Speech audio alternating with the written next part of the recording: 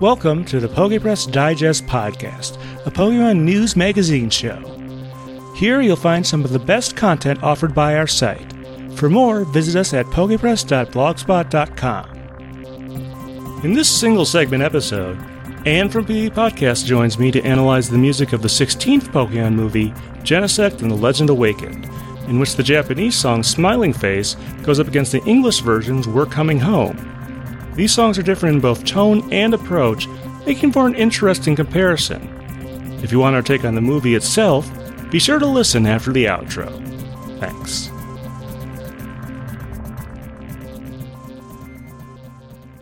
Hi folks, Steven here. I'm on the phone with Anne from PvP Podcast, and as you've probably guessed, we're doing another Pokemon movie music discussion. This time around, we are discussing the music of Genesect and the Legend Awakened, which is the 16th Pokemon movie. It's actually the last movie of the 5th generation, the black and white generation, and it's known for a number of things, but we're going to be kind of primarily talking about the music of it. Let's see, on the Japanese side, Anne, can you introduce just briefly the band there? I know who it is, and I know the song name, but the band name is a little beyond me. All right, this is Ikimonogatari with their song Egao, which translates to smile or smiling face. Yeah, not to be confused with an earlier Japanese Pokemon song called Smile from, I believe, the 3rd generation. On the English side, we have Jess Domain, not to be confused with Jess Turner from the Keldeo movie. This is Jess Domain, different person, with We're Coming Home, which has a bit of an interesting story. But before we get into sort of the music and going through each side, we do want to say sort of how we experienced this movie, at least initially. So let's see. I'm pretty sure I saw this movie on Cartoon Network when it originally debuted. Eventually got the DVD, which you saw there. This was released, let's see, in America. I think it was actually around the time X and Y came out. Might have been. It was a little bit later. But I saw it there. Watched it, enjoyed it. I also managed to pick up, I've never taken it out of the shrink, kind of sadly, but I have the Japanese Blu-ray that I picked up in 2014 when I went to Japan for my sabbatical from work. You may remember that blog series I did. This is one of the things I picked up, I believe, at the Pokemon Center. Nice. Yeah, a Japanese Blu-ray will play in a North American Blu-ray player because they are a part of the same region, but I've never really had a reason, I think, to look in there. And what was sort of your experience with this movie? How did you first get to see it?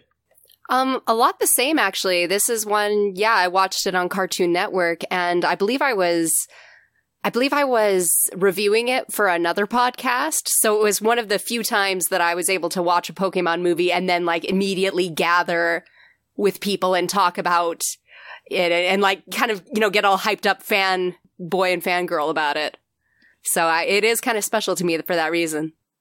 Yeah, so not sure how much else we can say there, but we do want to sort of give that. So definitely easier for you to get to than the Keldeo movie. You may remember a couple episodes ago we discussed that, and you had quite a time tracking that one down. This one found its way to you a lot easier, it sounds like. Oh, yes. All right. Well, now that we've got sort of the background, in case you're not sure, the basic plot of this movie, this is where the main Pokemon is Genesect. It's actually a herd of Genesect. One of them is Red, and they've been revived from fossils, and they're trying to find a home for themselves, starting with what they remember from before they became fossilized. In the meantime, on the flip side of this is Mewtwo. Canonically, not the same Mewtwo as in the first movie. I believe it's different. And it looks a little different in certain scenes, which we'll get to later. This was, of course, in the lead up to X and Y, if memory serves me. So, a lot of stuff going on there, but Mewtwo is sort of runs into them and is sort of trying to manage them. And it's a little hard to describe the relationship there, but that's basically where it goes. And it takes place in this very New York-like city where Ash, Silent, and Iris have all dropped by, and they go to this sort of this nature conservatory in a faux Central Park. And that's where a lot of the movie takes place. So enough about the sort of plot synopsis there. Let's talk about the music. So I still cannot, from memory, pronounce the name of that band, but Anne, tell us about them.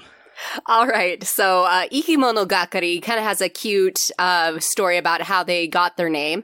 The two male members of the band, Yamashita Hotaka and Mizuno Yoshiki, met in elementary school. And at that time, they were what was called the Ikimono Gakari, meaning they're the kids in charge of taking care of the plants and the animals and the living things at school, the Ikimono.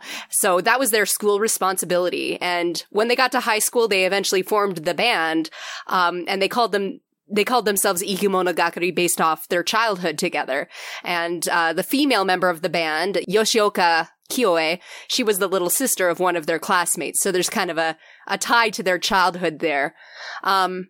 Let's see. So these little teenagers, they formed their band, and the progression is very much the sort of indie artist trajectory. Like they started playing acoustic guitar and harmonica and, singing covers on street corners and that kind of thing. And slowly over time started getting attention and playing in actual buildings. And they also started writing more of their own songs and eventually graduated to be performing in proper concert halls. And 2006 is when they joined a major label, Epic Records with Sony Japan. And by 2008, they made it onto the prestigious year-end music program I've mentioned a few times, Kohaku Uta Gassen, and they have been a staple of that show pretty much every year since. In 2012, they got to do the Olympic theme song for NHK's broadcast, which is one song that all three of them collaborated together to write. And these days, you can pretty much expect anything they release to get into the top 5. They did take a short hiatus for a year in 2017 to recharge, but they're back as of last November, and they're still active today. And in the meantime, Kyoe has done a little bit for herself as a solo artist and released an album called Utairo, and is going to be doing the theme for the 2019 Rugby World Cup, I guess. As far as their style, they're mostly known for soft pop rock today. They used to be a little bit more sort of indie rock and a little bit more variety as they were doing a lot of cover songs. But they've kind of solidified into just very soft, poppy, light sounds. They usually use an acoustic guitar, an electric guitar, and a harmonica primarily, and very often performed stripped down versions of what is already kind of light listening. And they, like I said, they're still signed with Epic Records, and they write and compose almost all of their own stuff.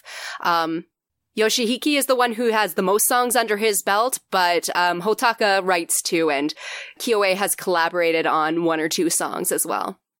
And trivia fact, Kyoe voiced Eevee for this movie.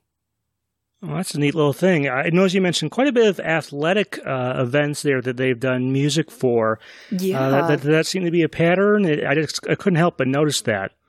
It's just kind of surprising to me because they're not the only Japanese artist I've seen get that, but these guys get big name tie-ins. Like some of our past artists we've talked about, have gotten anime or drama tie-ins or commercials or something. But Ikimono Gakari, as I said, ever since 2008, where they kind of joined the Kohaku level of A-list artists, they've been getting the big ticket items. They've been getting the worldwide broadcast type songs and the sporty things and big festival events. So I don't think it's especially unusual, like for a Japanese artist of their caliber, but I do think in talking and comparing about the other artists we've talked about, like it really shows what kind of status they have in Japan. Gotcha there. Well, in that case, why don't you tell us any idea how they got picked for this project? Obviously, they have a pretty good resume for it, but any idea how they wound up for this movie?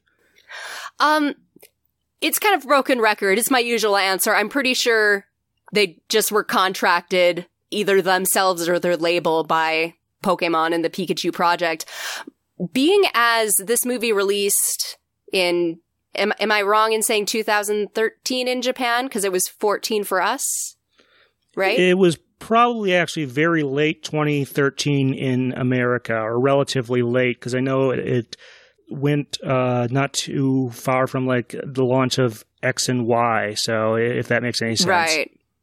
Yeah, so my guess is that would have been slightly after they would have been all over the airwaves for 2012 London, I think, Olympics, and their song that they did for NHK's broadcast. So these guys would have been like hotter than hot at that exact moment.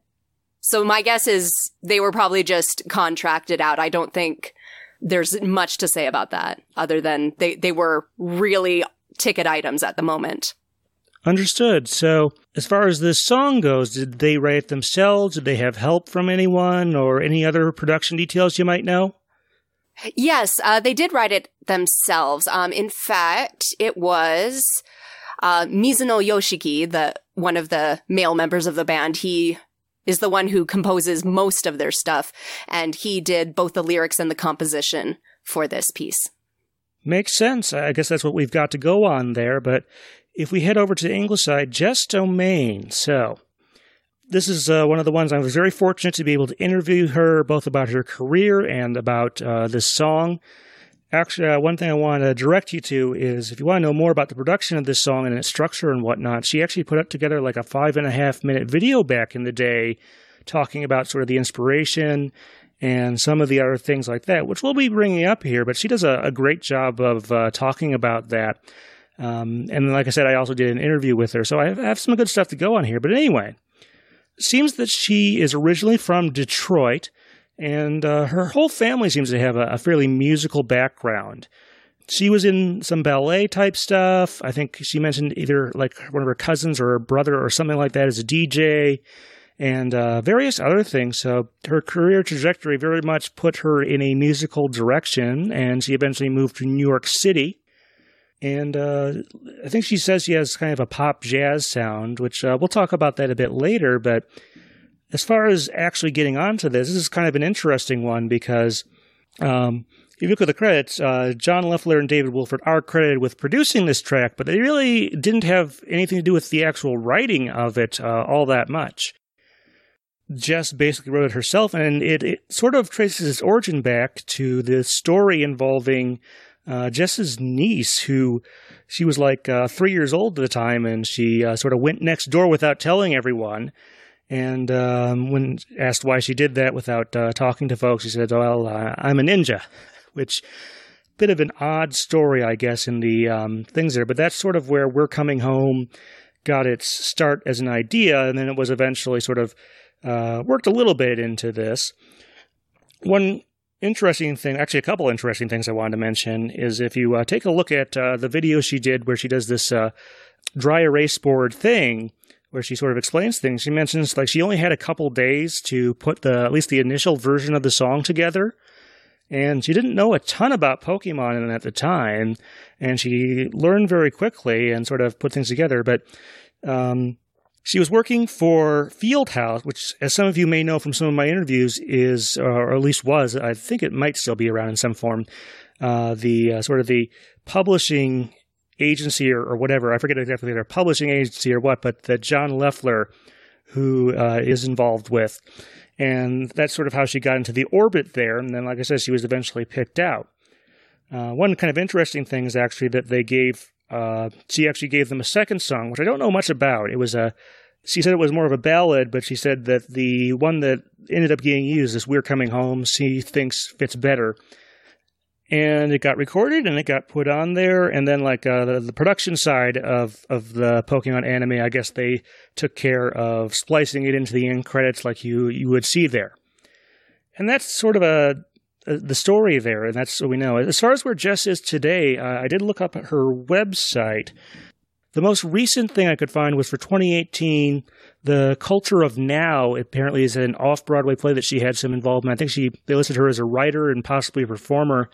So she is still doing work in, I don't know if it's a musical or what there, but still getting work and still out there performing. So I think that's a good thing to hear. Indeed. Live the dream, Jess. Yeah, I guess so. Okay, well, that gives us sort of the background on the artist and how these songs ended up where they are. Let's go back to the Japanese side. Smiling Face It has very bouncy feel to it, I would say. And is that sort of what you got out of it as far as its overall tone? Very much so. Like, oh, such bounce. It's just ridiculously catchy, that rhythm on the chorus. And like every time Ikimonogatari performed this, Kyoe always had like the biggest smile on her face. Like, I don't know if it's possible to sing something that catchy without grinning. And, you know, it's pretty standard fare for them, but there's a really heavy pop influence on it as well that just kind of helps with that light, bouncy feel. Yeah, actually, I have to kind of confess, it's been a long time since I had listened to it, and in part because the station's been off the air for a couple years now. But couldn't remember how it went until it started, and then it's like, oh yeah, I remember this one when I was listening to it earlier today to refresh my memory. But yeah, definitely very lively. I also listened to the instrumental version, and very lush instrumentation throughout all of this. I think there's some strings, some guitar, and things like that. Yeah, their final recordings kind of padded out a bit from what their like stage persona is. That's not totally uncommon. No. So what is the song actually talking about, though? Unfortunately, I did not get a chance to look up a translation of this song, so I think you're going to have to really fill me in here, Anne. I'll do my best. The lyrics are basically about wanting to make someone happy, wanting to be able to bring a smile to their face, to be able to smile for somebody else, and ultimately learning how to smile for yourself. And the concept of making other people happy and learning how to make yourself happy. And also perhaps not being very good at it, or recognizing that the world changes around you and you can't always control the things that affect you or your friend's happiness. But because that friendship is precious, you want to try to give and find happiness anyway. It's, I don't know, Ikimonogatari, they write very personal, heartfelt lyrics, but at the same time, they often write lyrics very simply. And in this song, very much so, like, looking through the lyrics, those are all words I know, and like kanji I can write. But at the same time, despite it being written very simplistically and very like childlike innocence, there's a very deep passion behind it, and they speak very heartfelt and directly. So yeah, I would encourage you to look up a translation of these lyrics, because I find it very interesting. Any particular phrases that tie in well to the movie? To be honest, not well. There are some moments in the second verse that do seem to call back to Mewtwo, like wanting to keep pushing yourself and maybe pushing yourself too hard past limits, and feeling frustrated that you can't communicate feelings or connect to people. And, you know, the first verse, I think you could apply any Pokemon song to Ash and Pikachu, but maybe the last section a bit calls to how Ash feels about Genesect and like trying to help it and trying to cheer it up when it's lost. But honestly, as sweet and touching as these lyrics are, they are pretty generic in their Pokemon-ness. There's not a lot of specific calls to this movie. Well, bringing up Mewtwo, you know, I've actually having reviewed or re-listened to the first movie soundtrack many times, specifically the dub pop album. It doesn't seem to me like on that particular one, there's a great song for Mewtwo's perspective on that album. Do you think maybe this song does a little better job, albeit on the Japanese side? Yeah, given that there's not a lot of references to Mewtwo to begin with, like the bar is set very low. I mean, I guess objectively it does better. But again, I do feel this is very light. I'm kind of reaching for connections in saying that connects to Mewtwo. I'm not sure that it was necessarily intentional. Interesting. Yeah, I do kind of wonder. I have some ideas for songs. Maybe Mewtwo is a difficult character to write a song about, but we can talk about that a little bit later. Any other thoughts on the content of the Japanese song there? Anything you found kind of interesting or wanted to point out? I think this was a good band to choose for doing Pokemon music. That, again, just because their style is very sweet, very innocent and heartfelt and earnest. I do wish that they could have been brought into the project a bit more obviously, just because I think if you gave them the opportunity to work with the theme of the movie or say do a tie-in episode to the television series or something, they could work something quite magical. But I don't feel like anything is really specific to this movie. It's very Pokemon what they do, but I don't feel that it was any, like, this could have gone beneath any ending credits, I feel. So you're saying it just doesn't seem to be super specific to the events or characters in this movie, but it works as a Pokemon song. Is that what you're saying there? Yeah, not inappropriate, but I feel like they can do better if you allow them to. And if we had a situation like some of the English side songs or some of the earlier days of Pokemon, like when they got Satiko Kobayashi, and you know, everything was like geared around that one project, I feel like Ikemonogakari could have stepped up to the plate and like really made a song about these characters. I feel like they're a band who could have elevated the project a lot more. Yeah, it would be interesting to know more of that. Well, I think we've sort of exhausted what we can sort of squeeze out there. Let's go over to the English side on this one. So We're Coming Home, not as, well, it's kind of interesting because it sort of goes in phases. This is, I think, instrumentally one of the, most dynamic in terms of, maybe dynamic isn't the right, well, it does use dynamics because actually the chorus is definitely much more energetic and whatnot than the verses, which seem to be more subdued. Overall, it's very much a pop type of song there, but Anne, would you sort of agree with that, what I said there about the difference between the verses and the chorus?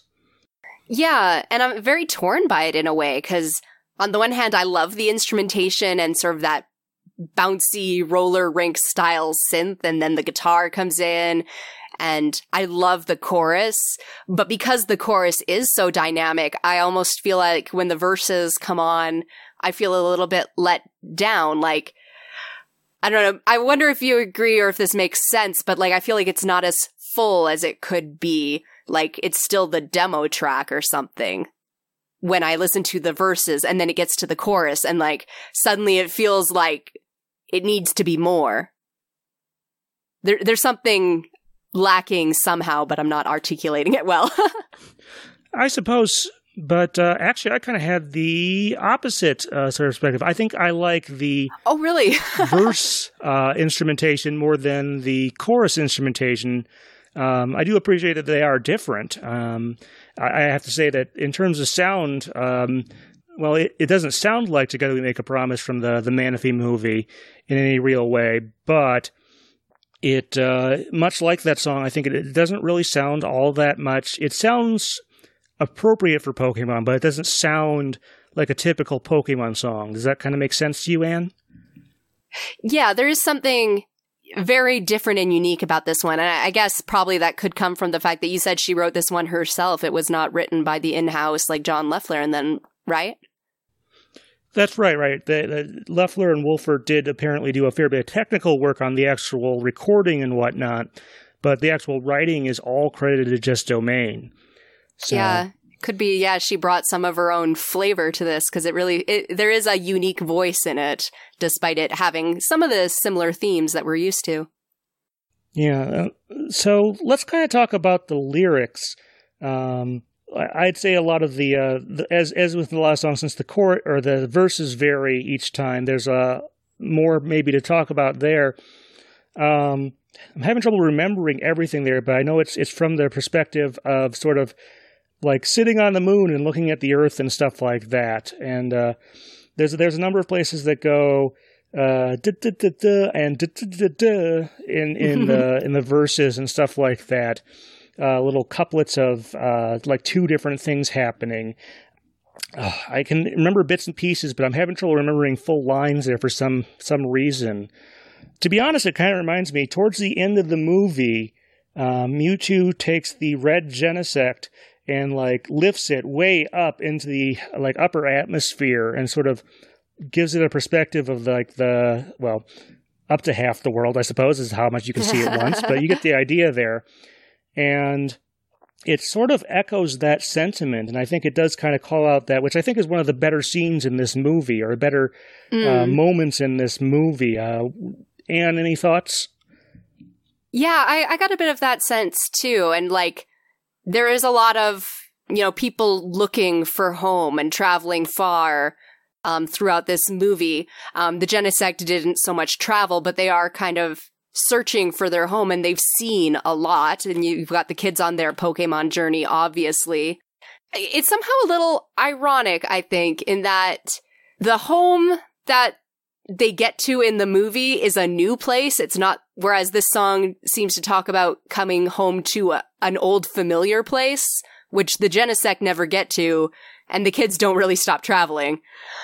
Like, so in a way, I felt a little disconnect there, but there are some themes in the movie that do get called out in this song, if not in specific, in kind of the attitude. Seems like a fair assessment there. It's very nostalgic. I like the opening line, like, oh, we had some fun out there now, didn't we? Like, yeah, I did want to sort of talk about the tone there. Remember in our Keldeo discussion, particularly when we were discussing the Japanese song, we said that it had kind of a parent-child type of dynamic to it. This one has, it was about actually Jess's niece, but you get the idea there. I mean, you could, I suppose, say that she is talking down to that person. I don't think it's meant in any sort of negative way, though. It's not treating the other person as, not smart enough to get what you're talking about or stuff like that. It's more in the way of sort of how you approach that. Is that what I just said there? Does any of that make sense, Anne? It makes sense. I actually saw it more on a peer level, like, again, traveling companions type.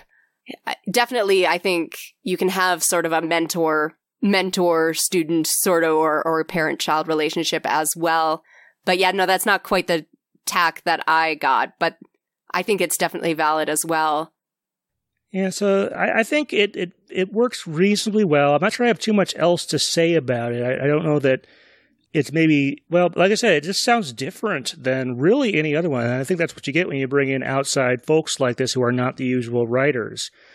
Other than maybe like the first couple movies, because those are written outside, but they sort of set the tone, which I think that a lot of the following movies sort of went with. Flying Without Wings is a well-written song, but its inclusion on the Pokemon 2000 soundtrack is a bit odd. There is plenty of flying in the movie, but most of it clearly involves wings.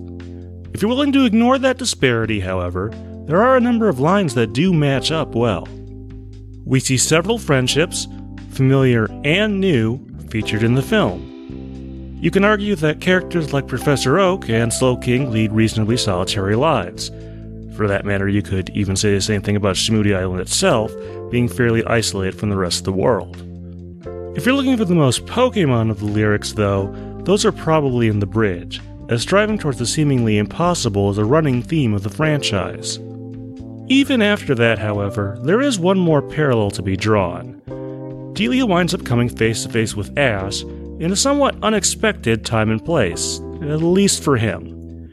While this final part of the song may have been originally intended as being between two lovers, I find that it still works for the mother-son reunion. Anyway, the next time someone tells you this song doesn't match up with the movie, I hope you have some different ideas to give them. Thanks. All right, well, I think that sort of covers things there. Let's sort of do a compare-contrast and maybe decide which one we like better. We sort of talked about how, Smiling Face, definitely the louder, more energetic song. We're Coming Home only really gets there in some of the choruses. If it's about which of these I prefer to listen to as music, I think it might be Smiling Face, actually, in my particular case. I think that's definitely the more fun song and things of that nature.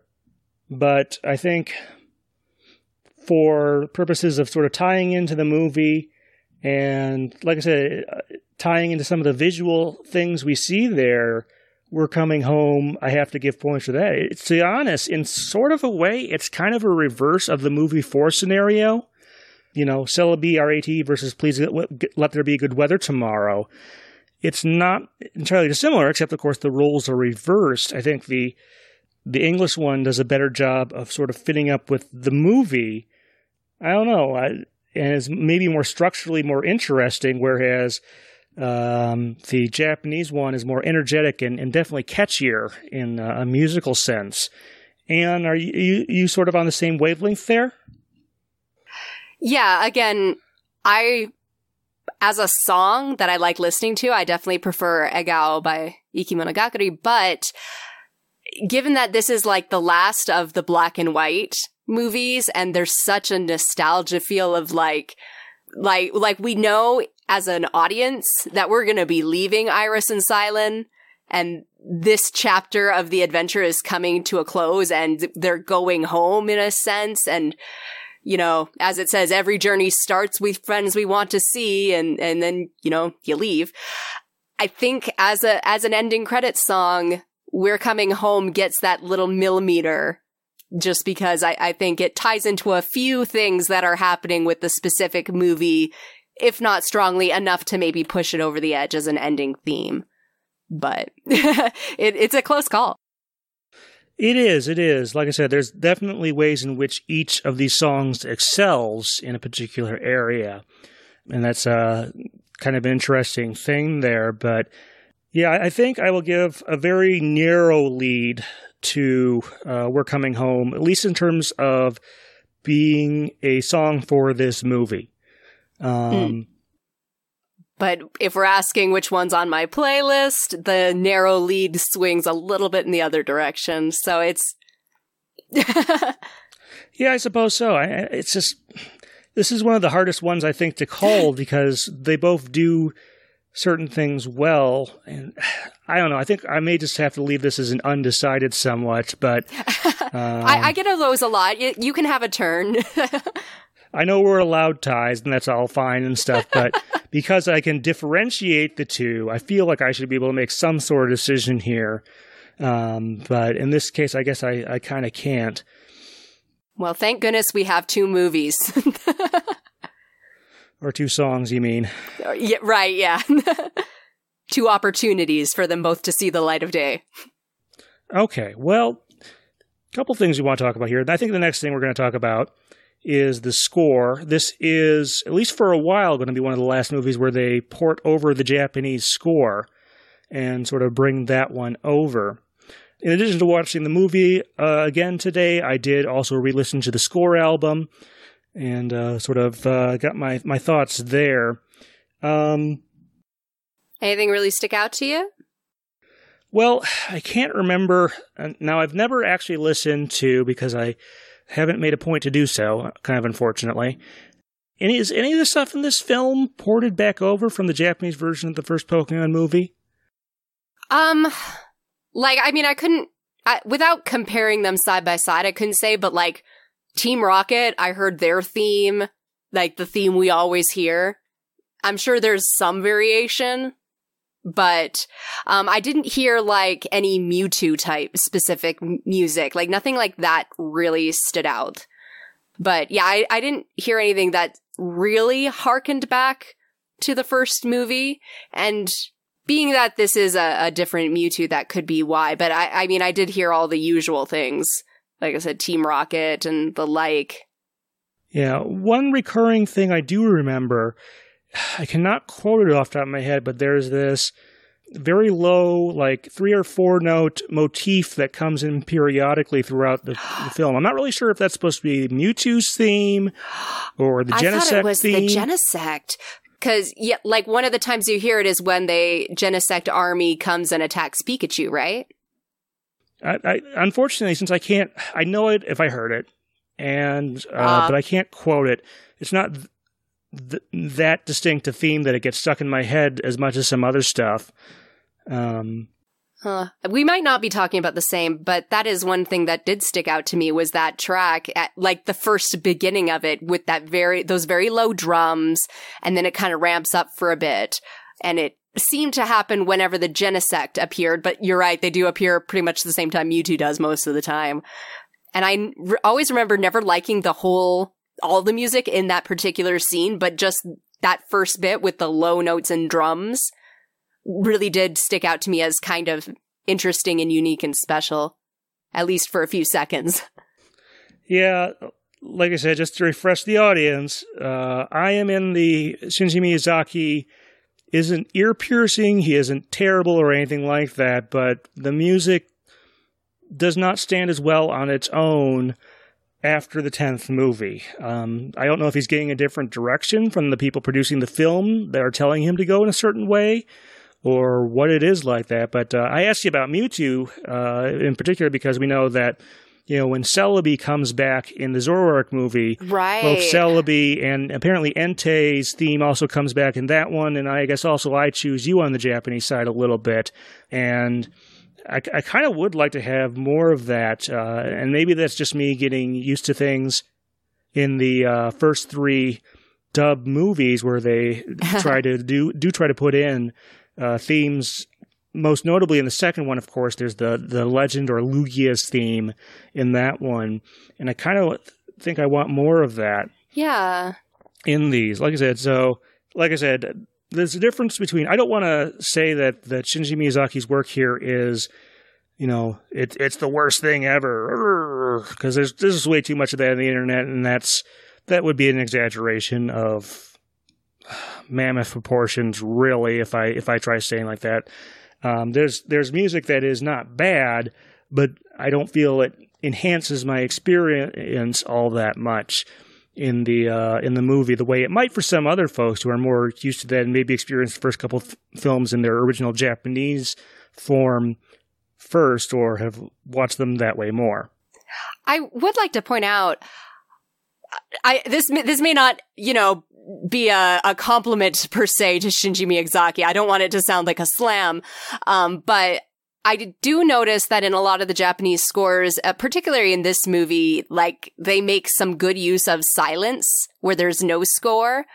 And again, I don't want that to sound like there's no music, so it's good, like, because his music is bad. Like, more like just whether it's his doing or the sound mixer's doing, there's a good usage of when to not have bombastic scoring in the background. I do feel like this movie especially had some really nice moments where they employed no score at all. Yeah, I mean, you can certainly try and do too much with the score, or put it in places where it doesn't need it, or where it doesn't make sense. Or sometimes where just nothing is more effective, or just, you know, city background noise. Yeah. I mean, I suppose the composer doesn't get paid for those, but... Probably not. So like I say, I don't mean it as a slam. I did notice a few times when there was no score at all, and it worked really well for me. So... But you mentioned the city there, and that did remind me of something I did want to talk about in regards to this score. This movie takes place, well, really within 2 different contexts. One of those is in the city, this very New York-like city, and also in the Arboretum or nature preserve / park / whatever that's in there. And I feel like they could have done more with that.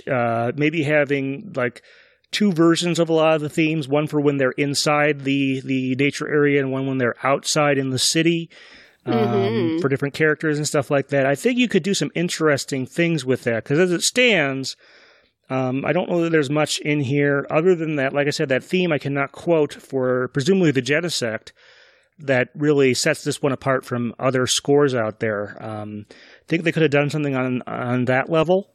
I agree. And it kind of goes back to your point of, like, we don't know how much of this is Shinji Miyazaki kind of peaked a few years ago, or it could be the directing team putting him in a new direction.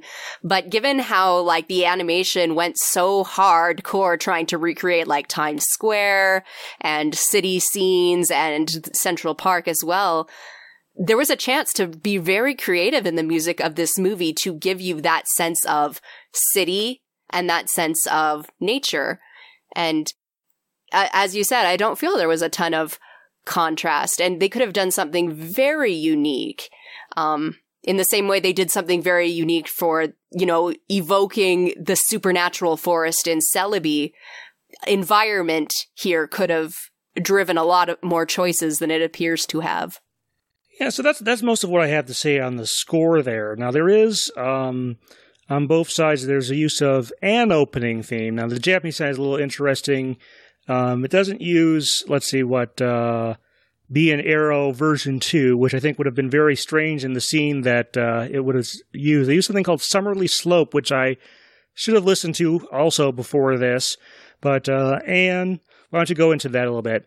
Well, honestly, I don't have much to say about Summerly Slope. Like, it was the final opening theme for Best Wishes. It was kind of the season Decalora adventure arc. So it's just kind of upbeat and adventure-y and lots of stuff about like the sun peeking through the cracks and smiles and summer.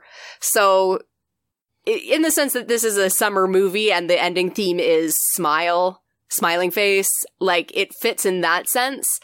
And the opening theme that it's used in is very much about, the Pokemon getting out of their Pokeballs and enjoying the sun and the togetherness and the nature.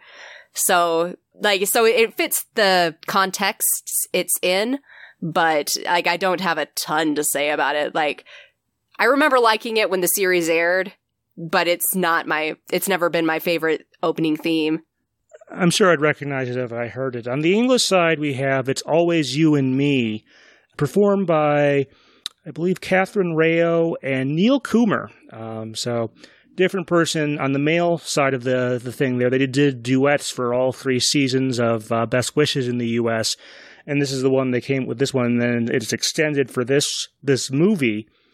Neil, I did an interview with him. He has some interesting stuff that he's done over the years in various levels and things of that nature. I don't know that, I think of the 3, maybe it's my least favorite, but it's not a bad song or anything like that. I do like I like the fact that they did duets on the English side for Gen 5. I don't have a ton of thoughts about it either. I do like the chorus though. Yeah, so that's what we've got there. And then there's one more musical aspect we should talk about. So we said this was the last of the Best Wishes movies. And there is a short associated with this movie. Now, of course, on the English side, these shorts just kind of rotate through Pokemon TV. So you've got to, just wait for it to come around again. Eevee and Friends, I think is what it's called. It's obviously meant to, X and Y, they have the new fairy type. And of course, with that, we get the new Eeveelution Sylveon, which is the new fairy type. If you look at the score on the Japanese score album, they do have a bunch of selections from there. They're more playful and actually cover a fairly wide range of genres on that score. I'm not sure I have too much else to say about it. There are some pretty enjoyable tracks there. There's also an ending theme, at least in English, called World of Wonder, which I believe is performed by Catherine Rayo. Unfortunately, since, like I said, we don't have ready access to the English version of the short, I do hope someday Pokemon will put those out in some sort of collection or something like that. And then the ending theme for the Japanese one is Let's Join Hands, Teo Sunago, which was the ending theme for the series. Yeah, that song, I can't quote it, but I know I'd recognize it instantly if I heard it. I can hear it a little bit in my head, but not enough to sort of quote. But that is an awesome little song, I have to say. Oh, yeah, no, I love it too. And, it's performed by Momoiro Clover Z's, sister group who did the previous theme. Oh, it's so cute. But World of Wonder, I also really quite like. It's just got a great sound to it, and it's so full of energy. I'd have to listen to it again, unfortunately. Like I said, these things are not readily available. I'm sure you can find the ending theme song somewhere. Yeah, so nice short there, obviously well-timed. But I think that kind of is all the musical stuff we get to talk about with this one. We did get one comment from a previous thing. I will read it out here just to be sort of complete. It doesn't have really any direct relation to the movies per se, but I did get a comment on Reddit that I did want to read out here. This is from Unovity, and this is a comment. I guess I posted something at some point about let's see, what's it called? Oh, Victory Lies Before You, or Victory is Right in Front of You, or whatever the official name of that track. So this is the track in Generation 5. They do something a little different. When the gym leader is down to their last Pokemon, they changed the thing there. They do some dynamic stuff, actually, just in general. Like when your Pokemon is low on health, the music changes. But also when the gym leader is down to their last Pokemon, it plays this song that is a sort of amped up version of the Pokemon game theme. Mm-hmm. And sort of is supposed to, as you're getting down there to the end of the battle, it's supposed to sort of pump you up there. And there's an arrangement of it that appears quite often in black and white in the anime. And part of me kind of felt it was a little overused there. But Univity sort of said, used for some sort of, felt that it was used when it made sense, for some sort of comeback or amazing moment or something like that, or an evolution, new moves, saving Pikachu from Team Rocket. And this person really liked that. It's a good track. I'll give you that. It was maybe the fact you only hear it about, 8 or 10 times. I don't know if they use it for the Elite Four in the games, makes it more special, and having it in as many episodes as they did, usually towards the climax of that episode. Maybe it was a little overused there, but I did want to read that out. If you have comments about this or any of our discussions about the Pokemon music, the feedback we get from our viewers is some of the most important stuff we do here, because it really points out stuff to us and things of that nature. And did you have any thoughts on that little arrangement there? They haven't released it commercially, I don't think, because they haven't done an anime backing track release since the end of Generation 4, if memory serves me. So this arrangement has never been commercially released, I don't think. Well, really? That is a shame. But like, as far as climactic anime music getting reused, like for me, Hoenn's use of the Advanced Generation theme, the dun dun dun dun dun dun dun dun, every time the comeback was made at the climax, that really got to me. I have never noticed a piece of music ever hit me that bad. So I imagine this track we're talking about probably just, it can't possibly have been overused as much as Advanced Adventure was. Well, that song did eventually, the instrumental Advanced Adventure did eventually make it into dub, but I think it might have been used there more sparingly. Possibly just because it took them a while to clear the underlying composition for the West. And they weren't didn't use it initially. I'm not sure when the first time it was used was. I know it's in the Jirachi movie and stuff like that. I think it's earlier, because there was a while where I was watching for my podcast every single episode, and I could time the point in the episode where that theme would come in. That is where you left off your podcast that you're hopefully getting back into soon. Yeah. Well, when I get back in, I'll comment and see if it's still getting used as outrageously. So that's most of what we have to say for the music of Genesect and Legend Awakened. Our next episode, so this, as we said, is the last black and white generation movie. And so we like to do a little bit of a special episode when we go from one generation to another. And in this case, our next episode, which we intend to record sometime in April, is going to be live Pokemon music. Now, we're not talking about the Pokemon Live stage show, and we're also not talking about Pokemon Symphonic Evolutions. What we're really talking about here are live versions of vocal Pokemon songs that are available in one form or another. Some of these are going to be a lot easier to find than others. Anne and I are each going to pick a couple, but if you have ideas out there in the audience, go ahead, type those in, or give us a comment or an email at some point, and we may try and get those in as comments or whatever. But the three I've picked out are a live version of M2M's Don't Say You Love Me that was performed in Australia. I've also want to talk about a live version of Westlife's Flying Without Wings. I think it's from Ireland or something like that. That one's a little easier to find. You can find it officially on YouTube. And then the third one is something I just found within the last month or so, is a live version of Brother My Brother by Blessed Union of Soul. I always forget if that's Soul or Souls, but anyway, sorry about that to the band.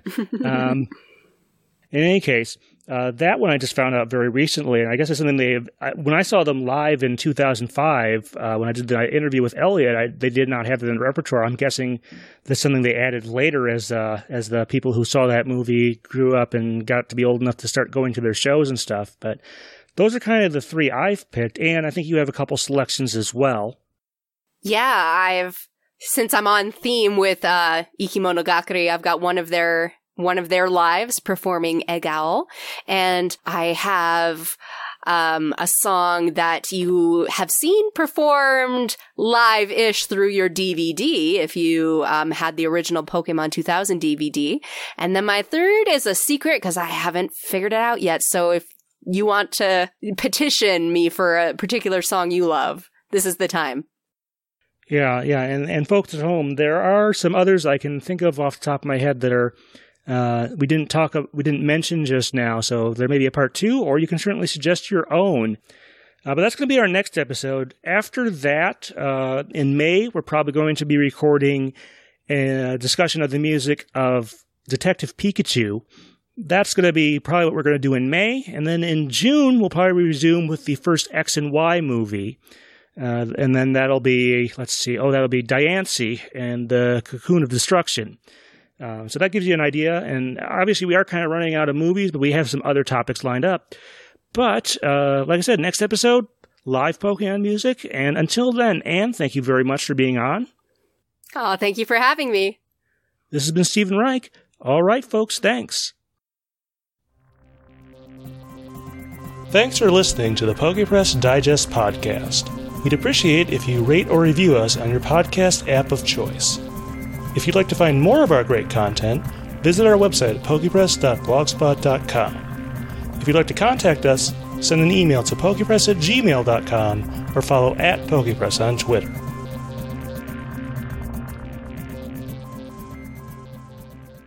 All right, well, let's talk in this bonus segment, Anne, about the movie itself. Overall, I guess I was okay with this movie, but I think maybe it's lost a little bit of its relevance, both it and actually to a certain extent the short, just because of the time that passed. You may remember, I think when this movie was originally announced and all this stuff, we didn't know what Mega Evolution was. And now that that's been a thing for a while, maybe this movie loses a little bit of its what it had going for it. Any thoughts there? Well, I mean, I guess it depends on what parts of the movie stick out for you. Like, for me, it's definitely lost a little bit of its magic from, like, when it was brand new and shiny. But at the same time, as you said, that moment where Mewtwo lifts up Genesect and kind of shows it the world, like, that's still a very poignant moment. And, like, you know, given the world we live in today, maybe almost more relevant. And at least on the English side, female Mewtwo, that voice actress is pretty boss. Like, that was some amazing acting. Like, I just love her voice, and that still holds up. And, like, that performance and the choices that the actress made.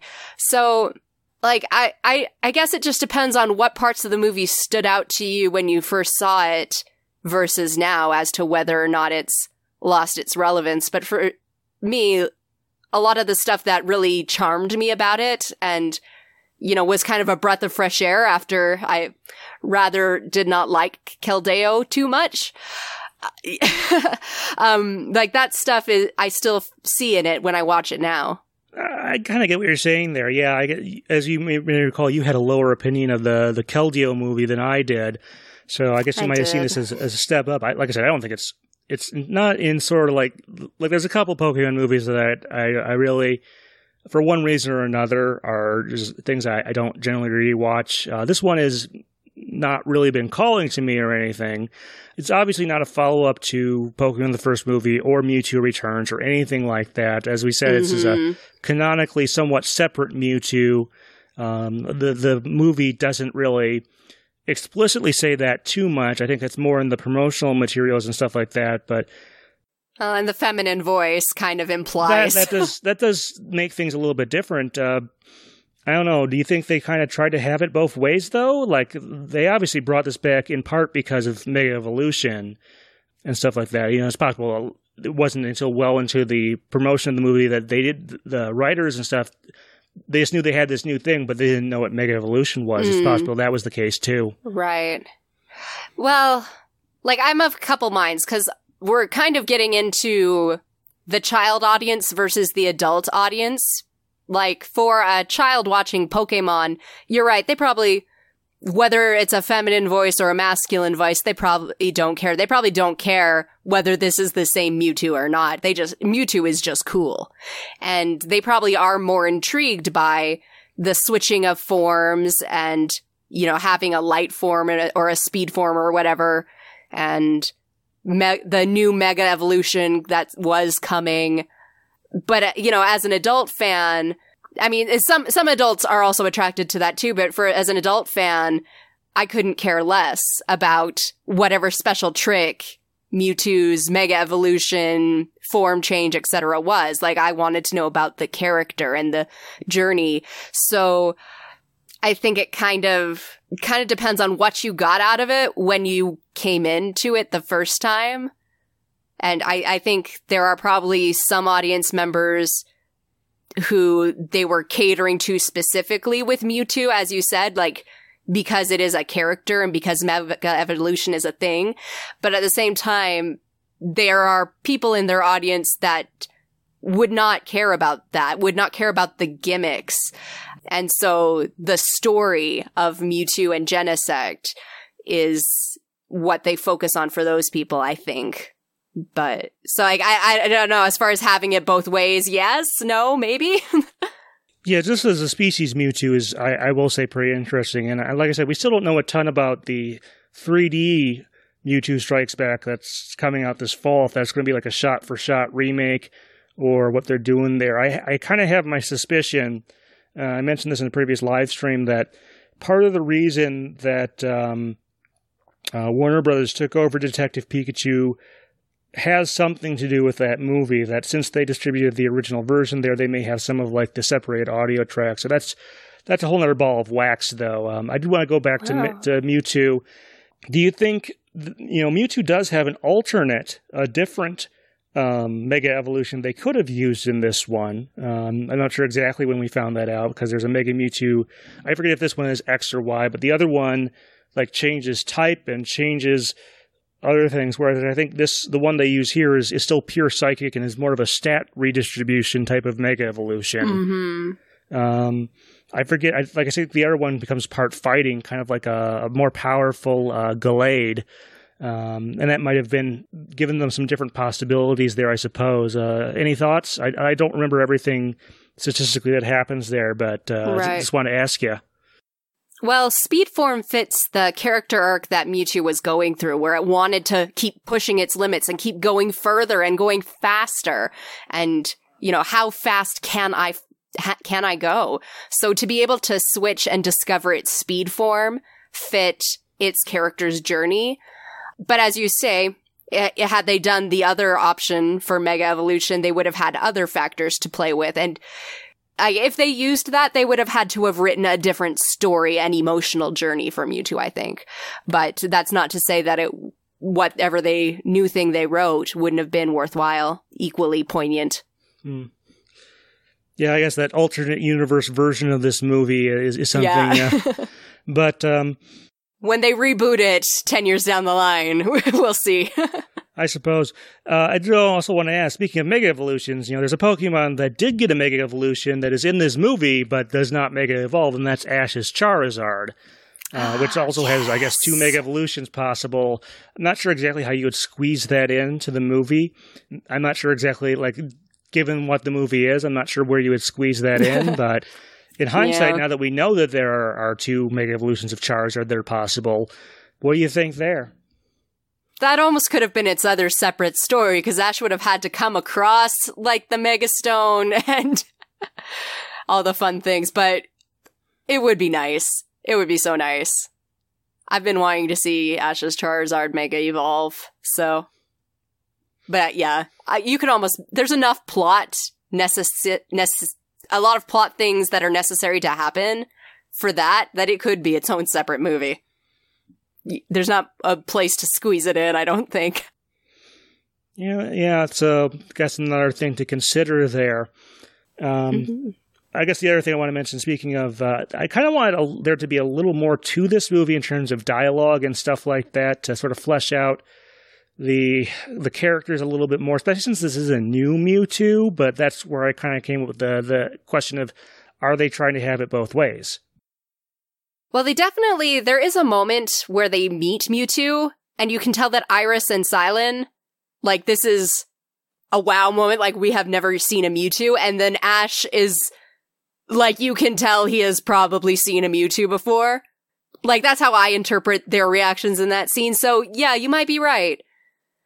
In that sense, there's nothing to suggest that he recognizes this Mewtwo or that it recognizes him, but yeah, there may be something to that. Well, but you're right, there's a missed opportunity there to not address it and thus get some more history and backstory on all the characters.